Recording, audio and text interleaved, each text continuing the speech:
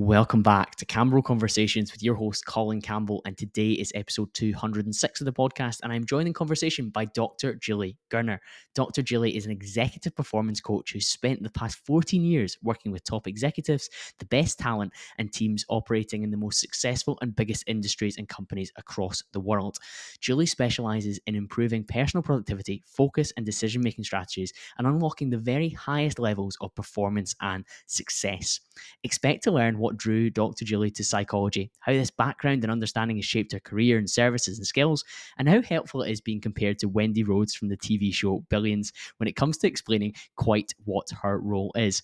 Beyond this, we really lift the lid on what clients who operate at the very top level already want to work on and improve on, what common strengths they have, what areas they want to develop and work on, and how Dr. Julie has supported with both self-limiting beliefs and, on the flip side, an out-of-control ego. Lastly, I encourage you to take out a pen and paper or open your phone notes app to take down how to fight up front and have challenging conversations and give feedback. That section on the podcast is worth its weight in gold on its own. Today's podcast is sponsored and supported by not one of my usual sponsors, but actually by my upcoming podcast masterclass course. Most podcasts fail. 80% of podcasts stop before even recording episode 8. Then hundreds of thousands more drop off before episode 24. The odds of a podcast succeeding are so low, but that does not have to be the case. The benefits and opportunities that recording a podcast for the last 3 years have unlocked for me have been incredible, whether that's for business, personal brand, my network. It opens up so many doors, and that could be you too if this is an area that you care about. I've learned so much in building a top 1% global podcast, but it's time for me to share those lessons with you, and I've distilled all that experience down into simple to follow 9-module video course, including equipment and software guides, templates for managing and securing the best guests in your niche, and even the secrets to researching and preparing for your interviews before it comes time to market and distribute it to the biggest possible audience. It's due to release in October, so if you are listening before that, you can register your interest early by DMing me on Instagram or on LinkedIn, the word masterclass, and I will add you to the early bird discounted offer for the first 50 people who sign up for the course. I advertised it for the first time on the last week's episode with Dakota, and we already have a number of names down, so please do not hesitate if you are interested in starting, launching, and building your own successful podcast. But that's quite enough from me in this introduction.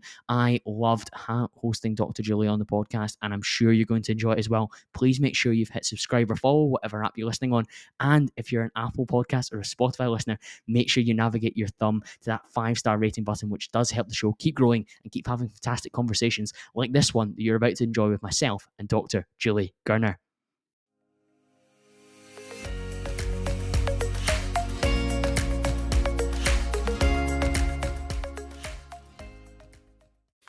Dr. Julie, welcome to the show. Thank you so much for joining me.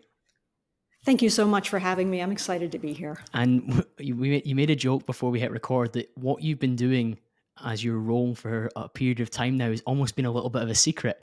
But before we get to that, I understand that in your early days in college, you were actually kind of gearing towards being a surgeon of all things.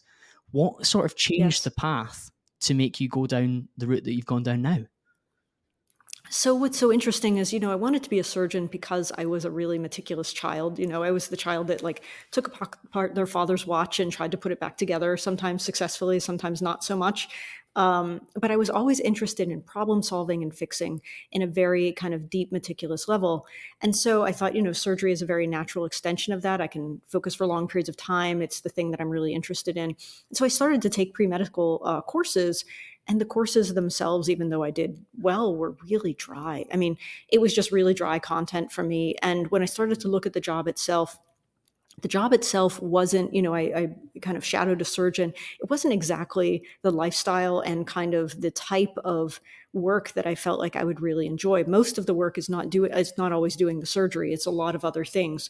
And so I took some electives in college around philosophy, and I just fell in love with philosophy. But, you can't be a philosopher. So, sit up on the hill and do that and get paid to do it. So I took some psychology courses, and it was a really practical bridge for me to see science applied and philosophy really applied to people in a way that solved very tangible, practical problems. So I was able to be that problem solver, that kind of mechanic in a way, but not so much in the body, but more in the mind.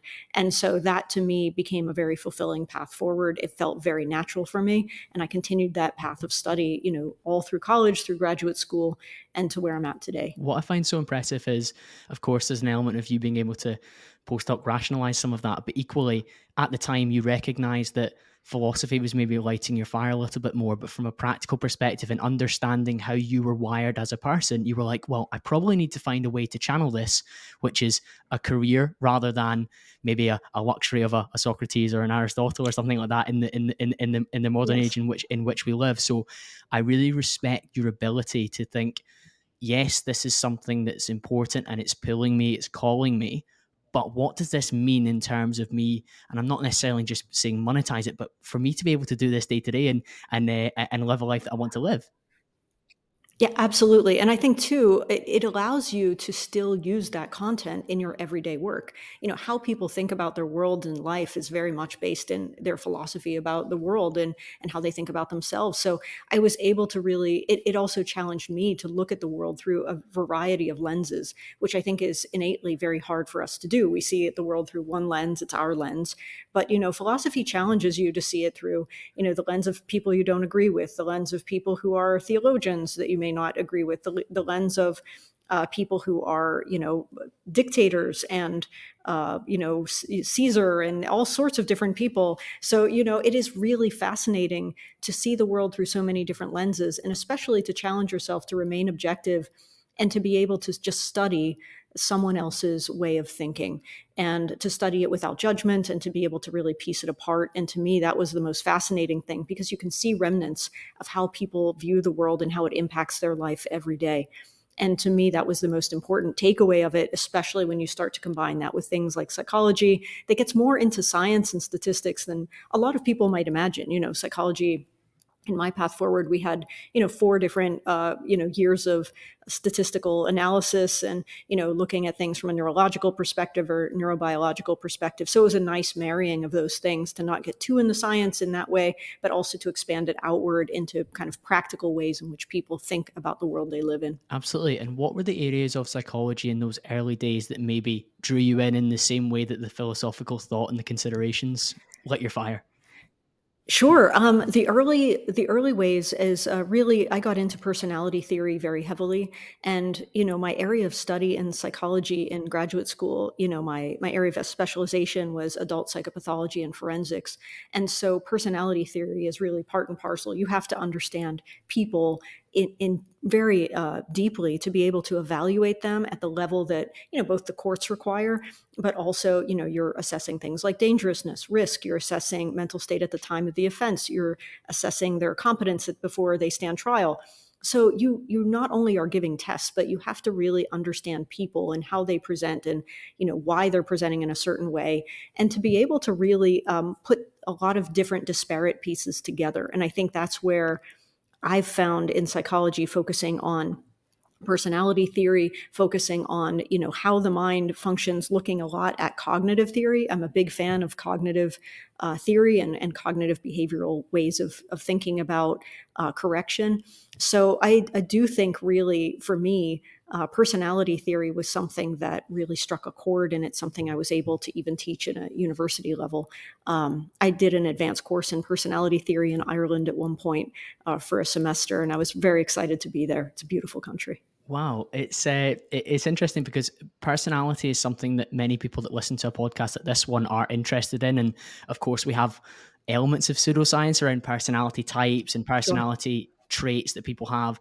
And one of the interesting things that I find around that is sometimes if somebody does one of the kind of more common tests like a Myers-Briggs or a DISC personality Mhm. test, and I don't put a tremendous amount of stock in all of that because a lot of the time if somebody does a test and they get a particular outcome, they say that's the way I am. So if we're using the DISC model, I'm really analytical and process driven. I'm really blue. That's just how I am. That's just how you have to show up for me. And that's how I show up in my work, my relationships, in my life. And I know from the work that you were inspired by, there's large elements of understanding your personality, but how can I shape and change that in a positive way, which is a far more empowering message than this is how you are and this is how you're going to behave for the rest of your days on this earth. I completely agree with you. I think that, the trap of some of these things is that when we begin to define ourselves by certain labels, we start to entrench ourselves in those traits, right? So that we see, for example, the person who says, "Oh, I have a really bad temper." They're less likely to kind of shift that temper because they see themselves as somebody who, well, you just have to understand, I have a bad temper. But even things like temperament that are highly genetic and highly biological, we do have the ability to shift and change and kind of express it differently. And I think we can limit our ability to kind of shift and change those things by the messages we tell ourselves about who we are. And so those messages are incredibly important. So even if you do take one of those tests and you believe that it resonates with you, I think it's important to take a look and say, okay, I do tend to think in this way, but these are ways in which, I want to remain flexible, or I want to remain able to be open to operating in different capacities, to flex outward, to grow, and not to make sure that you're putting yourself in a box and labeling that box in a way that keeps you small and keeps you contained. Exactly that. And self-limiting beliefs is certainly something that I'm sure we'll discuss as this conversation goes, but that goes for your ambitions within business or career or Sure. relationships or your body, whatever it is. But it also goes for the inner workings of your mind and the kind of way that you show up. So like you can have a self-limiting belief that, as you said, I'm just an angry person, I just get road rage. Okay, like you've verbalized that, but what are you going to do about it? Right. Do you have to? I mean, so it almost becomes this self-fulfilling prophecy, right? That you say, I am the person who does this, and therefore you do it over and over and over again. But there is a way in which you can say, look, I've experienced road rage. I don't find that to be a great trait. And so next time I feel that urge within myself, I'm going to make an effort to kind of put on a better piece of music, maybe calm myself a little bit down, maybe give my girlfriend or boyfriend a call, and kind of distract myself into a better way of processing this, or voice my frustration in a different way. So I do think that there are ways in which we can challenge ourselves in the day to day that most people just don't. I think we go through the world mostly on autopilot, and it is much to our detriment. We can shift ourselves, we can change ourselves, we can change how we move in the world, we can change how we begin to pursue things. And I think that is one of the most powerful things about who we are as human beings, is that we have that opportunity. We're not destined in a way that we are unable to overcome. We watch people overcome all the time. Absolutely. And if we were to fast forward from those days of moving from philosophy to psychology to the executive coach that we get to speak to now, how can you help us join those dots? Because as you say, it was almost a little bit of a secret, this type of job that you've got that people maybe find harder to pinpoint exactly what it means. And I know there's been cases where executive coaching is almost, I don't want to say lumped in, but associated with therapy. And there's some clear differences there, of course. Sure. I mean, an executive coach, the difference between a therapist and an executive coach to me are that therapists go from, illness to health, right? People who are ill seek you out, and they're going to a place of health, or at least you hope to guide them there. If you are somebody who's an executive coach, you're taking people who are healthy. If somebody were struggling with a genuine mental illness, I would refer them to a therapist. I would not deal with those issues personally, and I don't feel like I'm really equipped to do that. So, I mean, the executive performance coach takes someone from who is already functioning quite well, and then helps them to unlock the sticking points that people face, and helps them to be more optimal in what they do. The people that I work with, they are in high stress, high pressure, often globally competitive environments, and they want every advantage that they can have. But they also are people who, that stress impacts them. They also are individuals who need to improve sometimes decision making. They are individuals who want to improve in communication. They want their companies to get bigger, faster. They want to be able to grow and expand. And so, they are growth oriented people in everything that they do. And I think that, just as you might use an engineer, if you're like, hey, I want my coding to be better, I want my product to be better, so I'm going to hire the best engineers. That is somebody who might reach out and say, hey, I want to perform at my best, and so I'm going to hire kind of the person who will help me do that. And so in that way, I'm often brought in to help individuals who are doing quite well. And I think for the majority of people, they would look at them and say, wow, why are you hiring anyone? You're doing great. But to themselves, I think no matter who you are, right? Like whether you're starting out or you're somebody who is incredibly successful, if you ask people, they will almost always say that they believe they're capable of more than where they're at. And so I think that that's oftentimes where I'm tapped, because they see that gap between where they're at right now and what they know they're capable of. And so I'm kind of meant to help bridge that gap and get them where they want to be. And I feel like that is probably the most exciting job that someone could have. There's so much going off in my head just now, and I completely agree that it's an exciting place to be. One of the phrases that immediately sprung to mind was the good is the enemy of the great, and the great's the enemy of the best, because you're speaking to people that operate at such a strong level already. And to the Yeah. outside world, as you said, they might be unbelievably successful, fantastic, but they know that there's a gap between where they are just now and what they're capable of doing. And one of the greatest potential deathbed regrets for anyone that chooses to listen to something like this on a weekly basis, where we're bringing on people who are performing at a high level or unlocking that level of performance for people, is that they go to their resting place with this thought in their head, like, I wonder if I had pushed in this particular area more, what might have happened? I wonder if I'd been less distracted, would I have achieved this? I wonder if I had been more focused on this particular area, maybe I would have achieved this. And almost picturing or seeing that, I don't want to say perfect because that's not the correct term, but that excellent version or like peak version of themselves that they didn't manage to achieve. So by at least addressing it early, seeking the right resources to do it, they give themselves the best possible chance of achieving that and not having those regrets at the end. I agree. I think that that is exactly it. I mean, people see that there is possibility within themselves. And if they don't give themselves the shot, there is a deep regret and sometimes even a grieving that happens when they start to see that window close. You know you have opportunity, you know that you can push things forward, you know your career could be better, or your business could be better. And yet you don't always understand why it isn't there. And I think that is really the challenge, like that people who I work with, they have incredible skills and they can learn any skill that they wish to. They're great learners. So it's not about the skills. They have the skills. It is something about themselves, and they're self-aware enough to know that there's something about me that is holding me to this level of operation, and I need to break out of that. I need to find a way to get to that other place where I know I'm capable of being.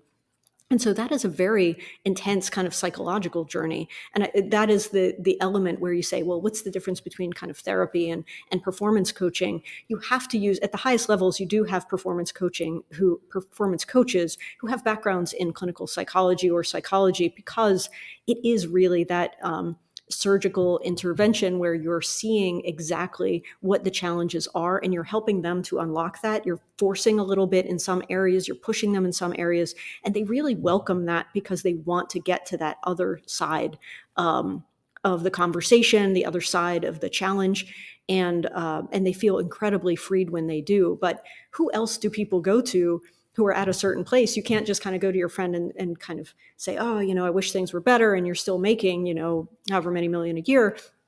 No one really has a lot of empathy for that. But for that particular person, if they know that they're capable of being at a much higher level, they still are driven to fulfill on their highest potential. And that's really part of my job, is to help them get there, to challenge them, to help them uncover things they aren't seeing themselves, and to be really a partner in that. How helpful was the comparison to Wendy Rhodes from Billions in terms of illustrating what it is you do on a day-to-day basis? I think that it helped my mom understand for the first time what I do on a regular basis, and I've been doing this for a very long time. But I think it helps the world understand that, psychology used untraditionally, it has been used untraditionally for a very long period of time. There are those positions in hedge funds and some other companies, and that we do see high-level executives that do rely on people to help them reach higher levels of performance. Having that show, it was fantastic on one end because you get to see that somebody has to know another person intimately to be able to challenge them and stand kind of toe to toe with this person that most people don't stand toe to toe with, and have hard conversations. I have no investment in, I'm not seeking a promotion. I have no external motivation. You pay me a monthly retainer, and that's about all that like my obligation is. So, I don't have any third like kind of external motivations to, blow smoke your way or, compliment you in ways that aren't true. but I also am paid to tell you the truth and to be very straightforward about things and what I see and how I think about it. So I think it did a wonderful job in that and kind of the intimacy of it. Where it does a kind of a poor job is that her ethics are terrible. And there are a lot of challenges, certainly for television show's sake. But I love the fact that there is such a character because it allowed kind of the world to some extent. And even the Wall Street Journal comparison was such an honor that they said, this is a role that they compare me to in that publication. I think that is it was a real honor, and I think it shows the power of what you can do behind the scenes that influences people, companies, and the products that they create. As you say, it's very much behind the scenes, and then it's kind of thrust into the limelight, albeit with an accentuated dramatic characterization because of the nature of television, because we're not going to tune in and watch the more calm, the more calm and measured conversations as well. When it comes to your client base, I know it's something that's obviously kept under wraps as well, but I wonder in terms of characteristics, what are some of the things that continually show up either as areas they want to work on or as like real positive traits that you've been like, wow, this keeps coming up. These guys are at this level because of this. So I think that one of the areas, I'll address the one that they want to work on first, is sometimes it's very challenging for people who are drivers to know when to kind of pull the plug on something, when to quit, when to pivot, when to go into something new, because their tendency is always to push it through and to make it work.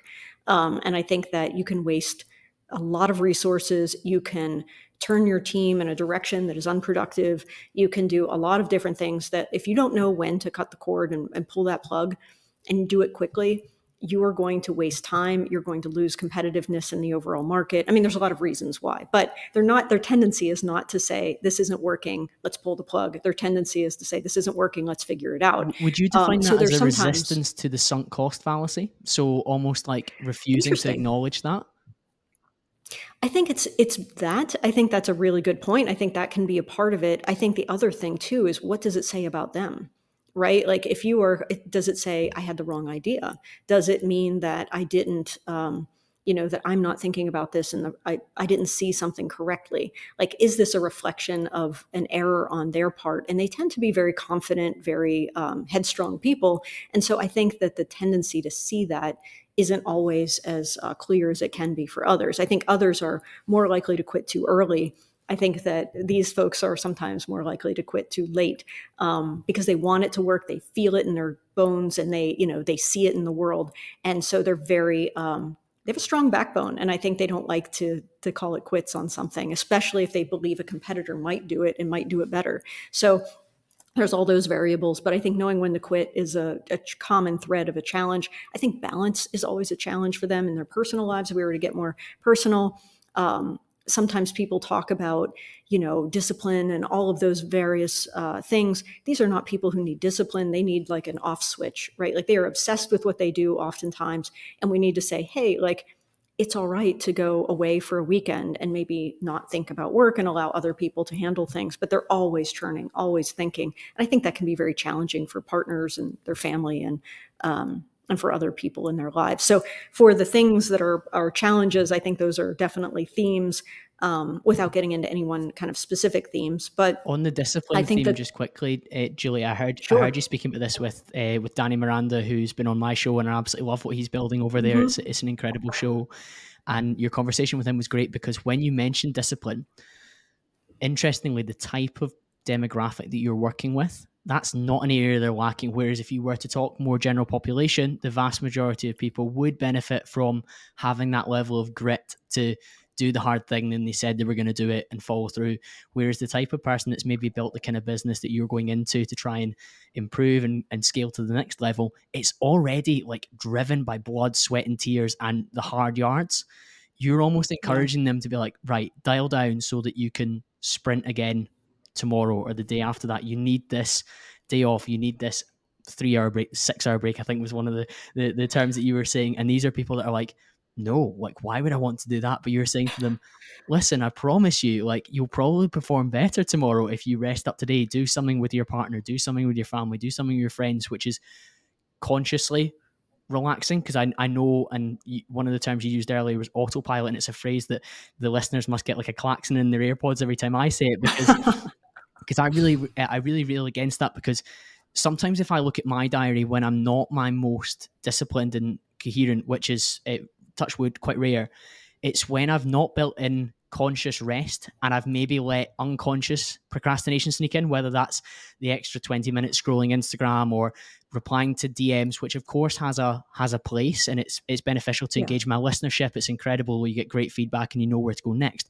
But it's almost like it's glamorizing like an element of procrastination, because I know that the more important thing for me to do would be to do the thing that I said I was going to do, or physically schedule in that 30-minute walk with a friend, or that time I'm going to go to the golf range and practice. If that's scheduled in consciously, it's better than any sort of semi-unconscious rest that happens in there. Agreed. Agreed. That is such a wonderful point, because I think that what we consider to be rest when you are a person who tends to overwork is still a different form of work. Like, you responding to DMs is important, and it may feel like a break compared to much of the work that you do, but it's still work, right? So you're cognitively still engaged. And the thing about our brains is that, you're still sipping glucose, like your brain uses glucose as fuel. And so you're really still draining resources while you think you're giving yourself rest. And so, actually being able to give yourself, correct rest, even if it's just a break where you go for a walk around the block when you'd normally take a lunch, don't eat at your desk. Things like this that are very common can give you actually additional energy to take on tasks with more clarity. You often think through things. I mean, most people, if you think about it, you aren't having your best ideas or your most breakthrough ideas like in the 10 minutes between meetings. Like, that's just not when breakthroughs happen. But a lot of times we're so tightly scheduled, or you're having meeting to meeting and all of those other things, that you're not really giving yourself space for some of your best work, which is cognitive. If I were to ask you about your show and how you think about your show, you're probably having some really fantastic ideas when you're outside, when you take a walk, when you're sitting on your sofa, when you get up in the morning, you're having a cup of coffee. There's a lot of that space required for some of your optimal functioning, and space is not something that people who are driven like to give themselves, but it is really important to being optimal. And just to get back to discipline, is that I do think that discipline has a place, and I think it should be sparing all the time. I don't think that it should ever be the primary way in which someone operates, because discipline requires push. It requires energy. It takes energy. When you are obsessed or you are excited about something, it pulls you. You feel electrified by it. It feels so engaging. And I think that is something that I do see at the top, is that no one has to force them and say, and they don't go, oh, I have to spend another day at work today. And, oh, I have to go and train today if it's an athlete. Like, they love it. They can't wait. But are there areas that they still have to use discipline for and push through, things that are boring or that they don't like? Absolutely. So you want discipline to be used sparingly, because it does take and require so much energy. You want the majority of what you do to be a pull. And if it isn't, I think that's a signal. Like, if you're dating someone and you're like, oh, I can't believe I have to go out with this person tonight. Like, that's a signal. Perhaps you aren't as enamored with this person as you might hope. If you are engaged like that, you can't wait to see them. 10 o'clock at night, want to grab a hamburger? Absolutely, I'm there, right? Like, so I think that when we are really, really engaged with something, no one has to force it. No one has to push it. You are all in, you're excited about it, and you'll ride it out and you'll do what's necessary. It also makes discipline a lot easier. I think that's such a great consideration. If you're being pulled towards something, then you should be using less of the discipline stores, and the discipline stores should be reserved purely for maybe those must do, inertia, challenging tasks that you'd rather not, but they must happen, but they are a Yeah. small portion of the greater mission and the greater purpose and the greater activity that you're focusing on.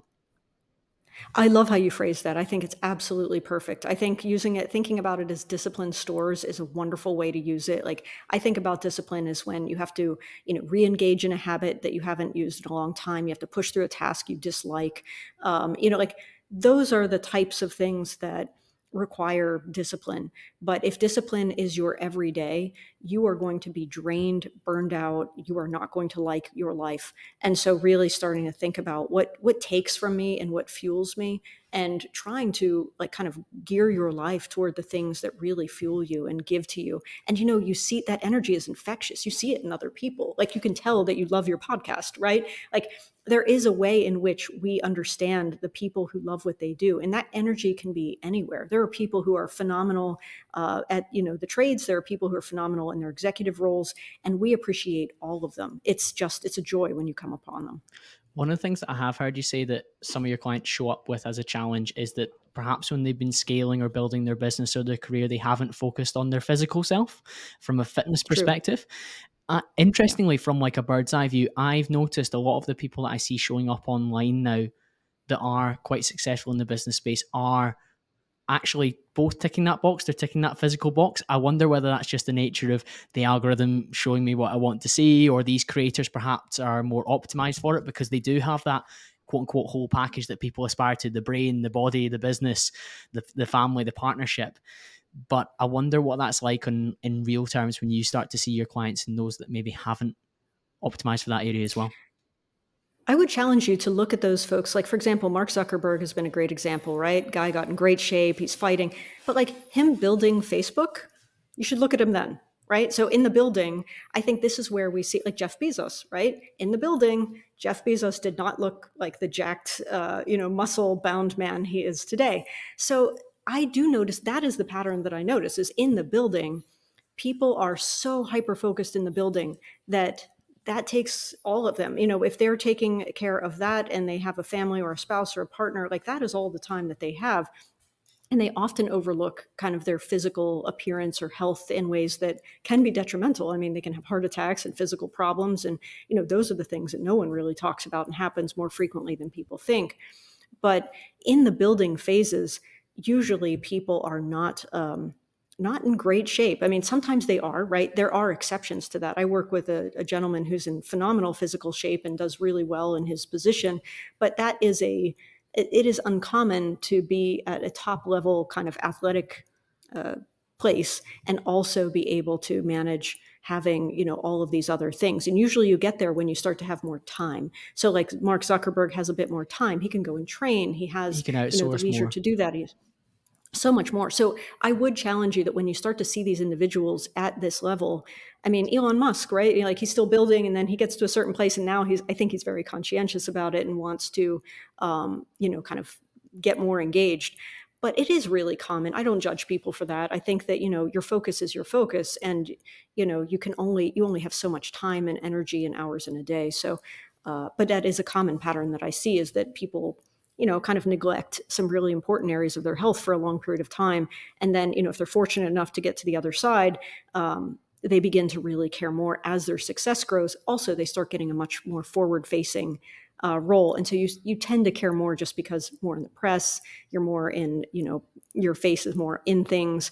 And so you become more conscientious just because of the public as well, because, they are brutal and they are not going to let you go. I think that's a great observation, and thank you for pushing back there in a way that I can fully understand too.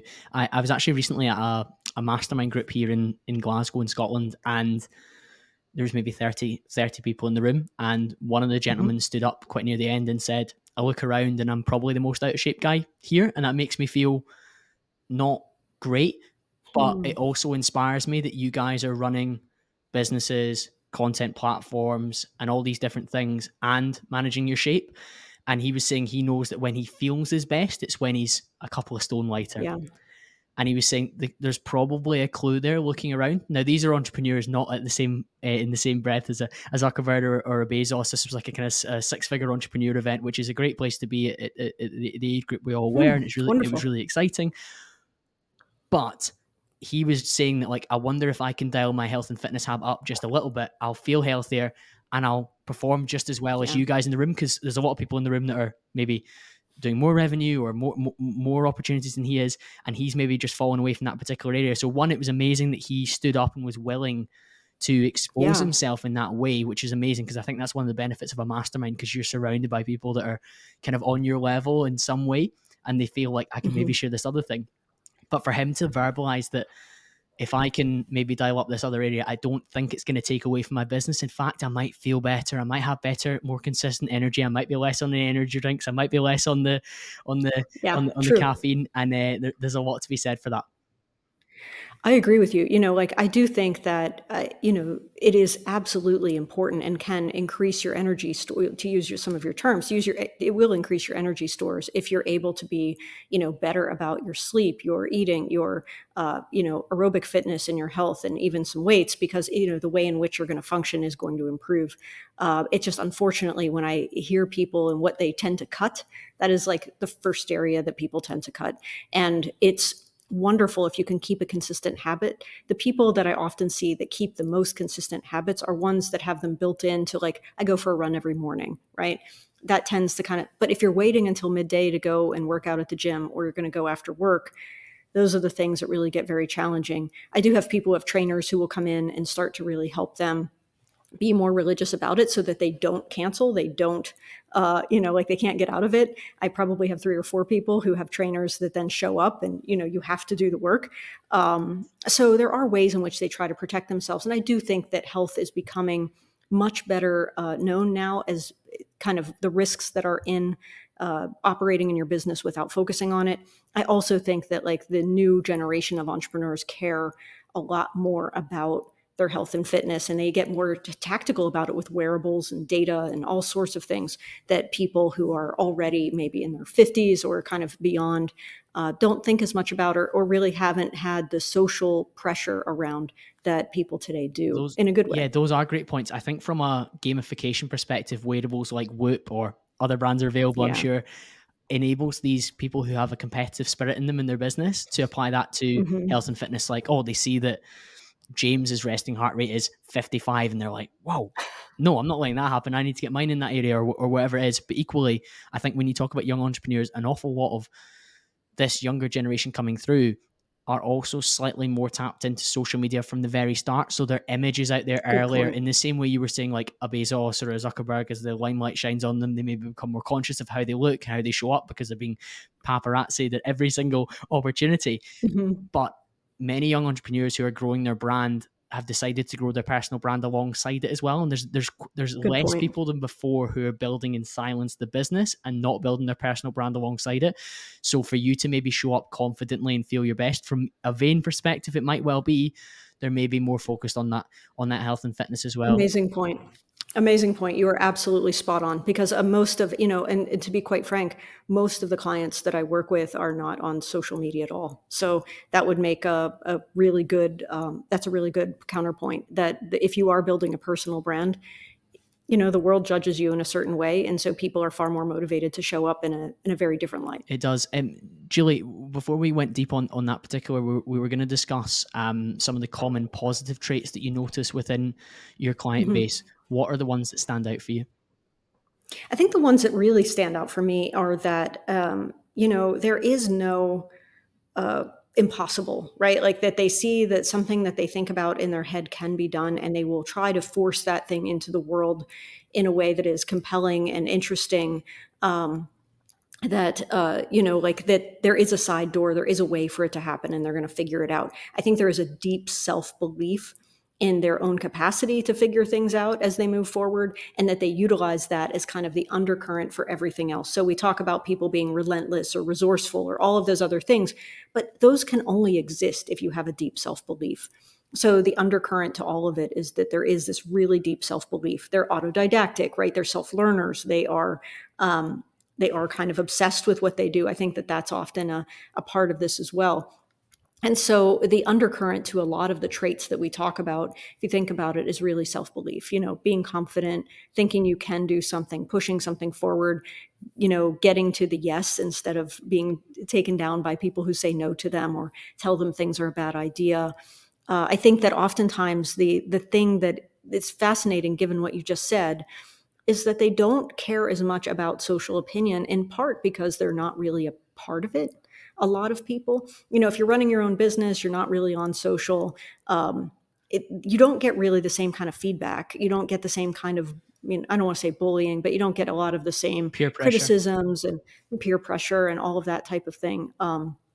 It's really fascinating to me that people go through the building process now, and they say, oh, I'm going to build in public, and it's such a challenging way to do things. I think it makes it twice as hard. Not that you can't be publicly building, but that how you talk about it should be probably very behind the scenes, and just building your brand without giving too much away for people to criticize and kind of throw mud in your If direction. that relative, unwavering self belief in the kind of the process and what they're capable of is a real positive, what do you think are some of the limitations that some people do put on their own success that either you've dealt with or would Mhm. enable them to maybe get to the level to be somebody that would work with you? The limitations that they would put on their success. Can you be more clear about that? Yeah, so I mentioned right at the start of this conversation, like self-limiting beliefs. So you were saying there that a positive Mhm. trait is that people have this like quite strong underlying belief. What are Mhm. maybe some of the areas that you might think they might have limitations in terms of I'm not capable of this. This isn't something that people like me achieve. This isn't something that somebody from my hometown has ever done, or anything like that. I wonder if you've come up against that or seen in your experience. I see that a lot on the way up. So sometimes I'm fortunate to be able to work with entrepreneurs early on in their journey because of, like there are funds like, for example, Alexis Ohanian in his venture fund, he gives a certain amount to founders early on for their own self-development. And so they can hire someone like me or someone else to kind of take them on their journey. So I do get to see people earlier on in their company building sometimes. And so those are the beliefs that I often see along the way, right? That they have to overcome, because there is this kind of competing narrative of, who do you think you are? Remember where you come from. Like all of those types of narratives, I think really kind of ring in people's head. And for me, it really taps into a concept I call like imaginary rules that people, you grow up and you learn all about like the good rules, right? Like how to make sure that you stay in the law and that you're kind to people and you have a moral compass and all those things. But there is a sense of what you absorb from your surroundings about what is possible. What do people like you achieve? Um, how do people from where you're at behave? What do they do? And some of those, even the mores of like, don't brag, you don't want to get too big, you want to like, there's all of those other things too, modesty and humility and all of those that can kind of keep us small in many ways. Um, so I really challenge people on the rules that they have around their own capacity. The people who get to a certain level, you've built a company to $500 million or whatever, you don't really feel that like you've kind of broken through a lot of those types of self-limiting beliefs. You may have problems that you can't see, and that's why maybe I would come in. But the ones who can see that, like, I just feel like, who am I to be pitching these VCs, right? Like, and they feel really nervous around it. And, we try to reframe that. Like, if you have a company that has traction, is doing well, and has a great product, this is an opportunity for somebody outside of yourself to make a ton of money getting in early, and you're going to give them a piece of it for doing absolutely nothing, right? I mean, well, hopefully they'll help you along the way, but you understand what I'm saying here. They're not doing the building. So really thinking about, how do you frame your experiences? Why not you? Why is it that, when you start looking at these rules, let's challenge these and see if they are factually true.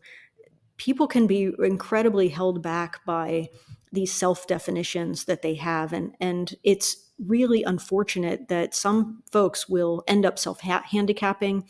They will, self-destruct. They will, I mean, there's so many ways in which people will end up, burning their house to the ground in this way. And so you really want to be sure that when you work with someone like that, that you challenge them very directly, but you're really doing it in an objective, evidence-based capacity, because there are people who come from everywhere who get to kind of the highest areas of achievement, and maybe that's not even your goal. Like everyone's goal is different. There are people, I think personally, some people will say, oh, it wasn't a very big exit because the founder only made like $3 million, but like it's life-changing money. Like I think that's incredible. So like there are ways in which we then start, we compare ourselves to people online, we start to look at how other people speak about things. Some people just want a lifestyle business where they're going to make a couple $100,000 a year, and they're going to live very comfortably, and so that's going to be their path forward. And to me, my job isn't to judge what their goals are. I want them to reach whatever goals that they have for themselves, and not to be limited by this kind of small way of thinking about what they are capable of doing, because it's so much of it is just about your own belief. Almost in the opposite vein, what work have you done around somebody who's maybe got an ego that's gotten out of control? I think that for people who have egos that get very large, you have to show them usually the evidence for why that is detrimental to their business and their finances, because you can't say, oh, it's a very ugly thing to be around. Who cares? I mean, they don't care about that. People are going to be yes men, whether or not they're pleasant or not. So I think that like at certain levels, people are going to not tell you the truth, and they want to be in your circle. And so oftentimes there's incentive for people to not really tell you the things about yourself that cause challenges in where you could be. So I mean, I'm very frank about it. Like when people have egos that have gotten out of control, oftentimes the first, some of the early things that they'll complain about is they'll say, no one ever brings me ideas. I'm the only one that has ideas. Well, why do you think that no one brings you ideas? I don't know. Like, do they not have, good thoughts? You hire some of the best people, they come from this company or this company. Well, I don't know. I don't know why. And so it's got to be we'll the do things like, environment. And they can't see yeah. the wood. They can't see the wood for the trees at that point, can they? Yeah, right. So I'll suggest something like, well, what do you say we do like a 360, where I'm going to talk to 8 to 10 people in your company, and like we do it under the protection of anonymity, so no one is. I don't give any names. Let's ask some questions and see what's going on here. And they're usually very happy to have that explored because they do see that some of the greatest entrepreneurs or business builders, they get opinions from other people. Like Amazon Prime is not from Jeff Bezos, it's from some person in the company. So you have to be able to hear that. And so you'll start to learn that people will start to use words like, oh, they're fearful. There was one person that I had evaluated that people would literally say they became nauseous before they had to meet with this person because they were so like kind of terrified, and they would talk to them in ways that were very challenging. So, people get to hear that feedback, and I think that it's a real eye opener. I think they know sometimes that they can have abrasive ways of operating, but I don't think the impact on other people is quite as apparent. Not because they're always callous, but because, when you are the person at the top, nothing really touches you in the same way it does if, you need to feed your family or your job's on the line, or, like there's a different pressure there. So that's kind of how I try to bring it to light. I make it very objective, very much about the business. I don't make it personal because, you get into things and you say, oh, you're too egotistical. And that becomes like a personal argument that I don't think is useful. It's not going to change anything. So let's talk about like how this influences your company, the bottom line, innovation, competitiveness. And those are things that are really going to perk up their ears and make them pay attention. I've heard you say before and seen you write before about like that kind of challenging feedback piece where you're giving direct feedback. Mm-hmm. You're almost trying to bring people on side with the mission. I think one of the examples I read was you were talking about perhaps we're not getting enough inbound leads through our marketing. So rather than going into marketing and going crazy like, oh, why have we not got any leads this month, or sales are down because of you, it's very much like, what can we do as a collective to improve the quality or the volume of leads coming through as a unit? And I love that example because I see it all too often in different companies that I've worked in over the years, where there can be like an us versus them dynamic, particularly between sales and marketing of all functions, as I'm sure you've probably seen too, Julie. So what other areas would you recommend people improve to give feedback or receive feedback? I do think that, the example is definitely one that I've given in the past. So thank you for doing your homework and coming to the table with that.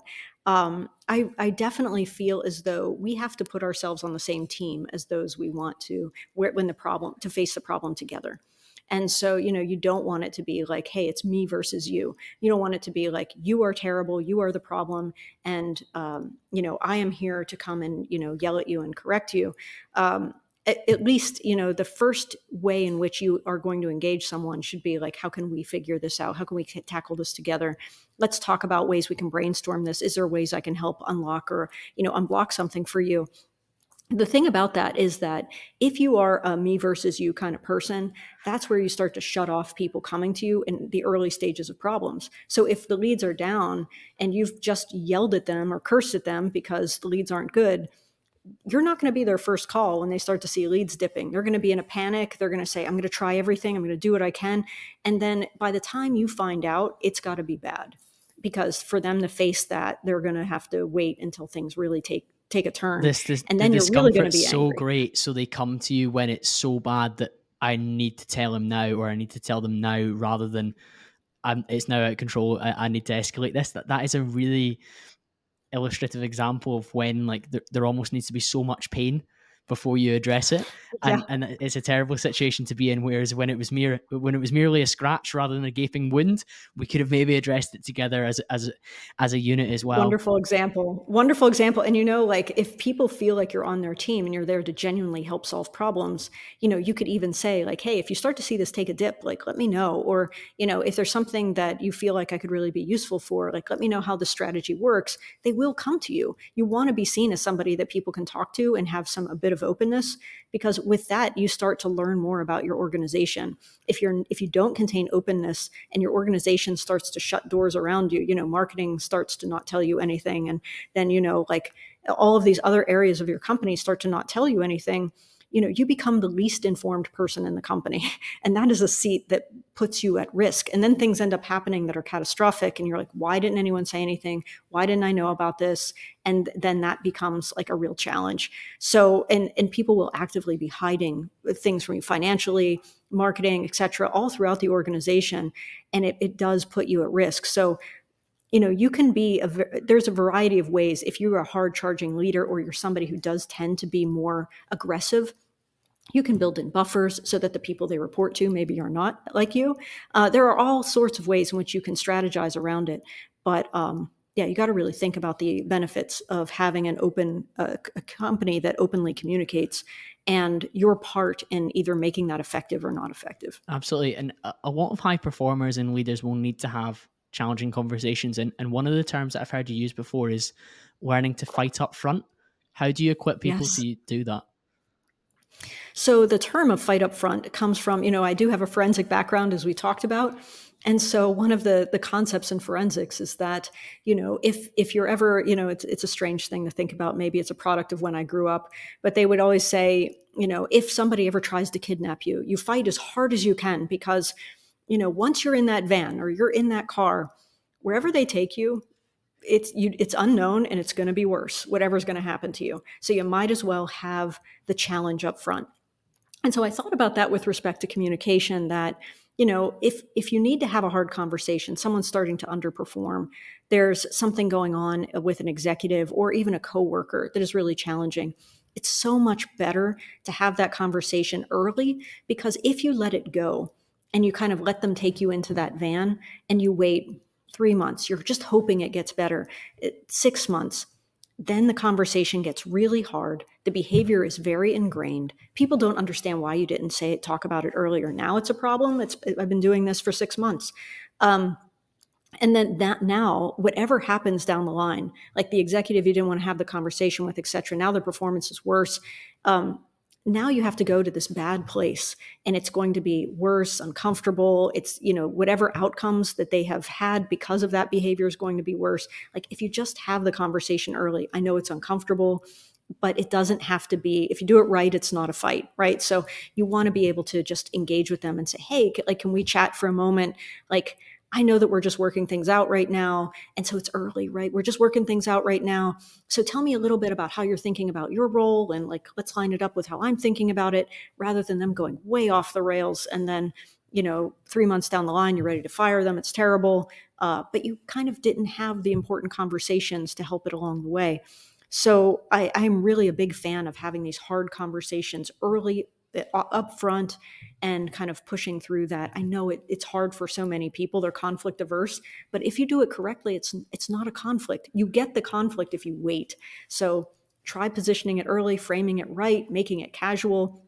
And people are usually far more receptive than if you're now trying to correct a really problematic behavior. It makes me laugh. There's a big overlap between the advice that probably almost 2 years ago now, a dating coach gave on my podcast, Dr. Taylor Burrows. She was speaking about, in the early stages of your relationship, both of you really set your stall out for what's an acceptable behavior, what's an unacceptable behavior, and the standards that you expect of each other, whether that's communication, whether that's manners, it could be anything in terms of social media etiquette and behaviors.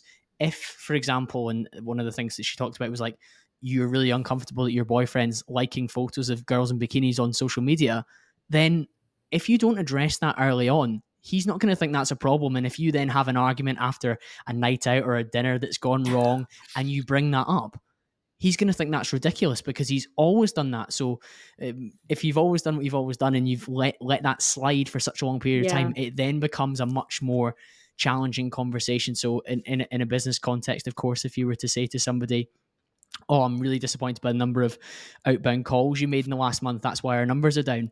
And they're saying, well, I'm making the same number of outbound calls that I have for the last 3 months and you're only raising it now. Right. It's a ridiculous position for that person to feel like they're in, and no wonder it would turn into a proper fight at that stage. 100%. And what a great observation by the dating coach. I completely agree. I think that when you have, expectations and standards, you set them early. I think we all want to be nice people. We want to be the people who, but nice is often disingenuous, right? We're doing things because we want people to, oh, we don't want to cause them any duress. But it's not holding true to the standard that we actually have. And so, it's okay to not be a nice person, be a good person instead, have standards, have things that you really want to hold to, and be the person who is able to kind of hold those standards, and you will end up being happier in your work, in your life, in your personal life. I think that's a great rule with dating, is to just be upfront. If something's challenging for you, it doesn't have to be problematic, but you are absolutely correct that if you have a bad dinner or something and you bring up things that people have been doing for months, you can't expect them to know if you haven't had that conversation. So I think it can put people in a very unfair position as well. I'm glad you bring up that point around being nice, because I've seen you talk before about breaking free of that need to be seen as nice, because it can be a little bit crippling if you are aiming for this level of success, which the kind of people you work with have.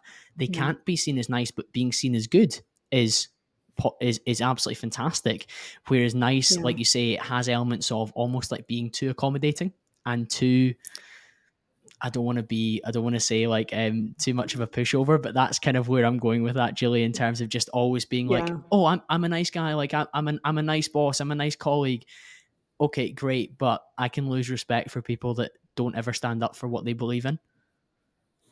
I agree. I think that it puts you in a position to be seen as a people pleaser, and people take advantage of that. People will take advantage of you as a worker, in a relationship. I mean, you name it, people will find a way to kind of take advantage of that. That's a concept that, I have a newsletter, the Ultra Successful newsletter that I publish on Substack. And every single week I try to parse out concepts like this, because I do think that if you can make these small shifts, right, you can make these small changes, that it can change the trajectory of your happiness in your relationships, in your life, but also in your work. And it is a hard shift to make, but I always challenge people to take away and say, okay, what is one area where you feel like you may be being too nice here? Just as with other concepts, kind of challenging them around those areas. If you can take those challenges and kind of weave them into your week as you go throughout your week, I think it can bring a little bit of up-leveling and really a personal challenge to how you move about your work and life to be the best version of yourself, and also to actually get what you want. I think at the end of the day, we can easily feel that other people control our fate, or, our progression forward, when in fact, the people who end up doing, getting farther in their career, if they're an executive, they're an entrepreneur, etc., they are the person who kind of decides where they want to go and starts to make decisions based on that. There's a person who's going to, wait in their job for someone to promote them. And some people will wait for years. And there are other people who will say, you know what, I've done this job for a year and a half, maybe 2 years. I have these wonderful skills. I meet all the criteria for the next level up. And so they take that next move. And then, they're in that job for a couple of years. They take the next move. And there's the person who's still at that one company waiting. They're waiting for somebody to grant them this promotion. And this other person who started at the same level is now 3 rungs ahead, making twice as much money, because they took the initiative to really, pursue the things and not wait for others, not wait for the outside, but to really take it for themselves. And I think we can feel conflicted around that, because it feels like, am I being too selfish? Am I doing this or that? But, the world is not kind of built for those who are just waiting around for people to crown them, right? Like, you have to do it yourself. And so I think that as we move throughout our careers, we have to decide, what do we want for our next level of operation, and really have the courage to seek that out, to go for it, to try. And it will be shocking to most people how often the world just kind of bends to what you desire and how you move. It will move around you. And it will go at a much quicker clip. I love so much of that, Julian. I know you used the phrase there, like don't wait for the world to crown you. You need to almost crown yourself. And I know that's a phrase that you have on a lot of your material as well, including your Twitter, or we call it X bio. Mhm. Yeah. And I really, really resonate with that. And speaking of your newsletter, one of the things that I wrote down that I absolutely wanted to share in the podcast with people was very similar to that, where you wrote that people who don't challenge you on your bad habits aren't your friends. A lot of mediocrity is built by those who cheer behaviors that sell yourself short. People who dare to tell you the truth, who seem you more and root for more, are probably the better friend. And that links tremendously into what you were saying there in terms of, you don't necessarily need to be a nice person or like the nice guy, but don't surround yourself just with nice or yes as well, because you're selling yourself way short. They probably will allow you to coast or not reach the potential that we spoke about at the start of this podcast, that God forbid we Yeah. get to our dying days and we think, oh, if only I'd had some more aspirational people around you who maybe called me out of my bullshit, maybe encouraged me to pursue the things that I should have done. And I think when you're putting out messages like that, I think it's really healthy. And I love that you're doing it in a longer form, written form as well, because while I was telling you before we hit record, one of my very good friends and previous guest in the show, Chris Burns, recommended that I follow you back in January, and I've kind of fallen in love with your stuff since then. But the fact that you mix up the aphorisms and the insights that you share on Twitter with this kind of longer form stuff in the background, and of course podcast interviews like this one and many of the other fantastic shows you've been on, I think it's a great blend for people to really fully understand what it is you do and what people can do to tap into their own opportunities to better themselves. Thank you so much. Yeah, the newsletter, if they want to, they can listen to it on their way to work. I try to make there's an audio overlay, not a podcast by any stretch, but just me literally reading the newsletter in case you're somebody who prefers that format. But I do think that, if there is a takeaway of the work that I've done, it is that, I get to see people who have done a lot of great things, from professional athletes, people who go to the Olympics, to people who are, running billion-dollar companies. And the thing about them is that they are shockingly normal people when you chat with them. People who do great things are not different than you and I. They have a focus and an obsession and some of these other things. But, the capacity is there within almost everyone. As long as you have your health, an average IQ, and you feel compelled to work hard, I really do think that the amount that you can achieve, the things that you can grab, the ways in which you can move forward, and the goals that you can achieve for yourself or set and achieve for yourself are really much higher than you probably ever thought possible. So you just keep moving iteratively, keep doing audacious things, keep taking chances. And I think that you'll get there. It's just a matter of like watching yourself on that journey. Not everyone starts off at, the very end where they have the things that they do. It's a long road forward. So I thank you so much for talking about topics like this, because I hope that they are personally challenging for people to think themselves like, as I said, everyone I speak with says, deep down, I know I'm capable of more. I would hope that your listeners probably feel that too. And I hope that they challenge themselves to dig into that and say, okay, what am I really capable of? And what am I going to do about it? And I hope that that's a takeaway that they get from this conversation today. Amazing, Julie, and a really empowering, stimulating, and encouraging note for us to wrap up on. I've loved this conversation. I'm sure the listeners have as well, as you've just said. Where should they head towards to continue the conversation with you? They can reach out to me. I mean, Substack is probably the way to follow my work. It is ultra successful on Substack. But my personal, if you want to reach out to me personally, I'm on Twitter. So I'm at Dr. Gurner, Drgurner. So thank you so much. That'll be linked in the show notes. Thank you to you, Dr. Julie, and thank you to the listener as well. I'll be back to speak to you all again very, very soon.